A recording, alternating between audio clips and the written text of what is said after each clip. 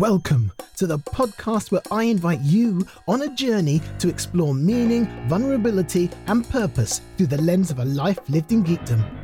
I'm David Monteith, and I am the Naked Geek.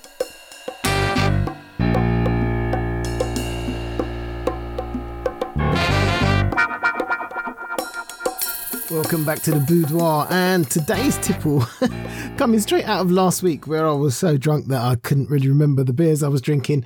The one thing I do remember is the whiskey I was drinking, and the company's called Method and Madness, and I had to look them up, and fittingly their ethos is what if. So basically they're going to get some whiskies, they're going to play around and see what they can produce, and they're producing to a high standard. There's a range of Irish whiskies that they do.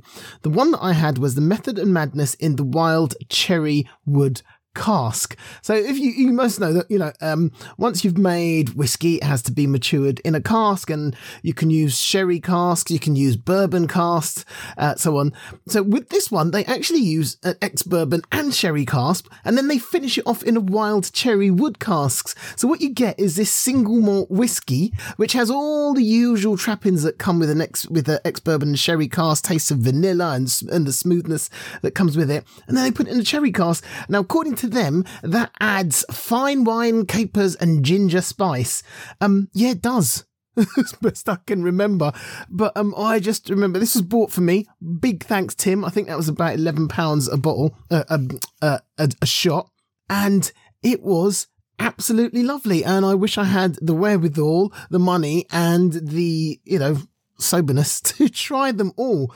I would definitely go back and check out the Method and Madness line. It was quite lovely, and that was the Wild Cherry Wood, and there was a whole load of other ones to try out as well. But I really like their ethos they put into their whiskey, and I really like just drinking it, to be honest.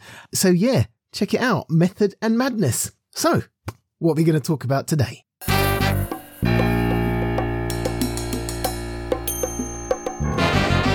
There is a comic story that has always stayed in my mind, and mostly because of one image that has forever haunted me.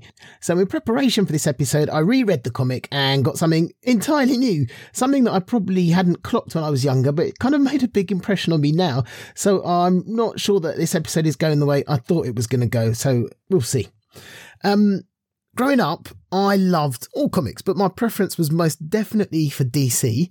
And most of all, I was a Justice League boy. The Justice League was DC's version of the Avengers from Marvel, I suppose is the closest analogue.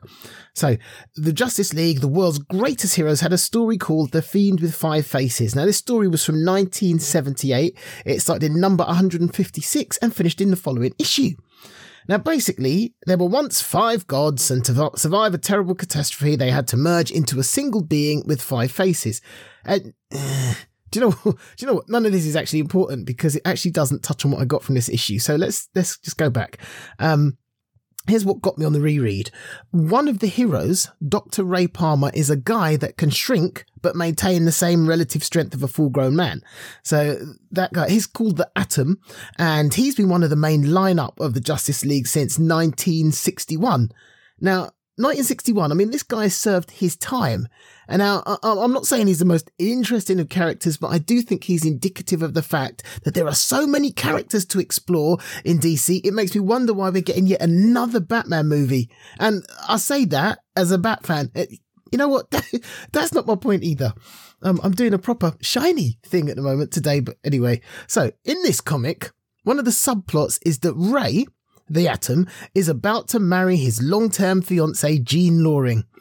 Like, he's marrying her that week. And what comes out is that he hasn't told her that he's a superhero. I mean, this is nuts. This comic is from 1978 and they've been together since 1961. I mean, there's a level of organisation and cover-up that I'm not sure I'm capable of. Anyway, they're getting married soon, and he's in a complete dilemma over whether to tell her or not that he's a superhero. And there's this hilarious discussion with the other members of the Justice League in which the married members are like, you got to tell her. And Batman, Superman and Wonder Woman are like, no, that'll be a big mistake. And the hilarious one is Green Arrow, who has this inner monologue about how fun the League was until female heroes came along or the guys started hooking up. he's doing that, but all the while he's kind of looking moon-eyed at Black Canary. So my thing is that, I don't know, I'm starting to feel that Ray's a bit of a dick, to be honest, and I'll tell you why. One of the reasons he has, I mean, it's been years, and this woman he loves more than life itself, he hasn't told his biggest secret to. But his other reason is he's a bit nervous about telling Jean is that she has a history of mental health problems and had fairly recently had 2 nervous breakdowns, and he doesn't want to risk her having another one. So the whole thing resonated with me because lately Siobhan, my wife, and I have been trying to find a way to reconcile certain things in our sort of evolving relationship. There are things that we don't tell each other, and they revolve around whether we think we might be burdening each other. And the upshot is that these little things build, and if they happen to get out of control, then the other person feels betrayed at not being involved, and hey presto, we have a barrier in a relationship exacerbated by those slight feelings of betrayal or hurt or not being trusted to be involved. And that brings us to the second thing. There are things that are going on in my head, things that may strengthen or weaken our relationship, and I don't share them sometimes because I don't trust how my wife may react. And I suppose the question that's come up to, the phrase that's come up to me is, how dare I? How dare I take that choice away from my wife? Who am I, someone who is outside of my wife's head, to make that decision for her? Or to not allow her to make that decision by omission? And hey presto, what do we have? We have another barrier that maybe one of the other us doesn't even know exists, but it's there. So Ray eventually decides to tell Jean the night before the wedding in the worst way possible. I mean, totally springs it on her out of the blue. In fact, what he does is he goes, Jean, I've got to tell you, click, I am the atom, and just basically shrinks. So it's not like, look, we need to chat, I need to tell you this, I'm sorry, I've been holding it back. He's just like, I'm a superhero, and I don't know what he was expecting. But basically, she runs off saying she has no idea if she'll actually be at the wedding.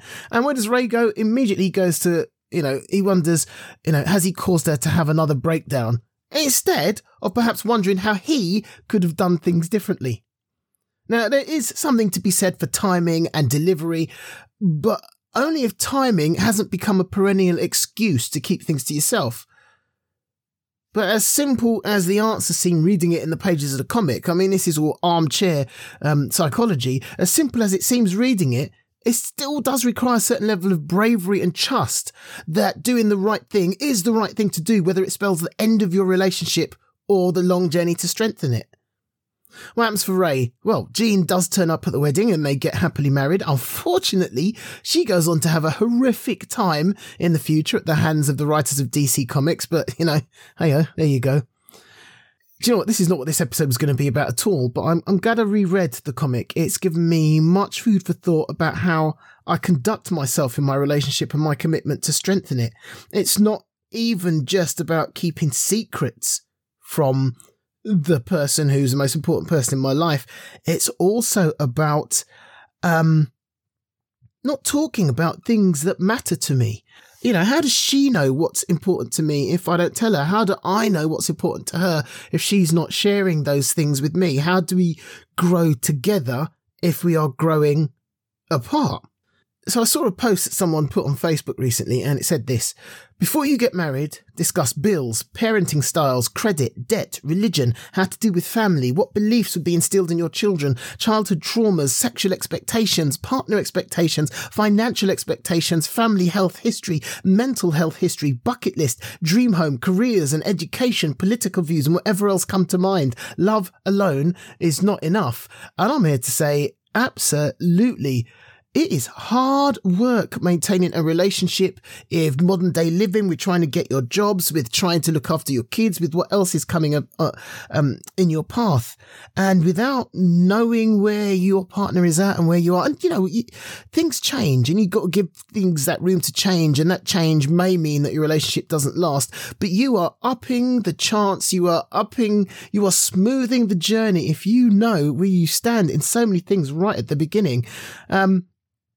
And I'm going, Ray, you're a bit of a dick. You need to get on it. But how many of us do that? How many of us start a relationship knowing these fundaments about each other? So I started reading this thing thinking that good old Ray was a bit of a dick. And it turns out I might just be the dick that I thought he was.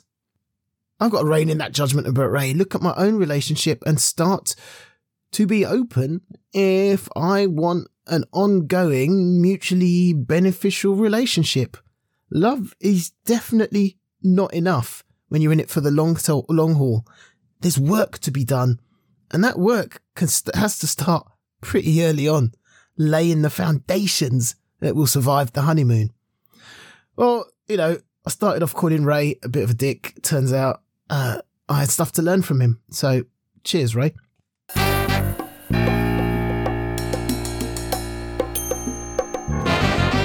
Thank you for joining me in my boudoir, and I have one favour to ask you. Please head over to the Naked Geek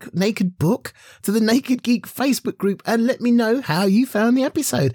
Let me know if it resonated with you in any way, and perhaps let me know your favourite superhero team, Justice League all the way. Actually, it's Doom Patrol. We'll have to talk about them at some point, but there you go.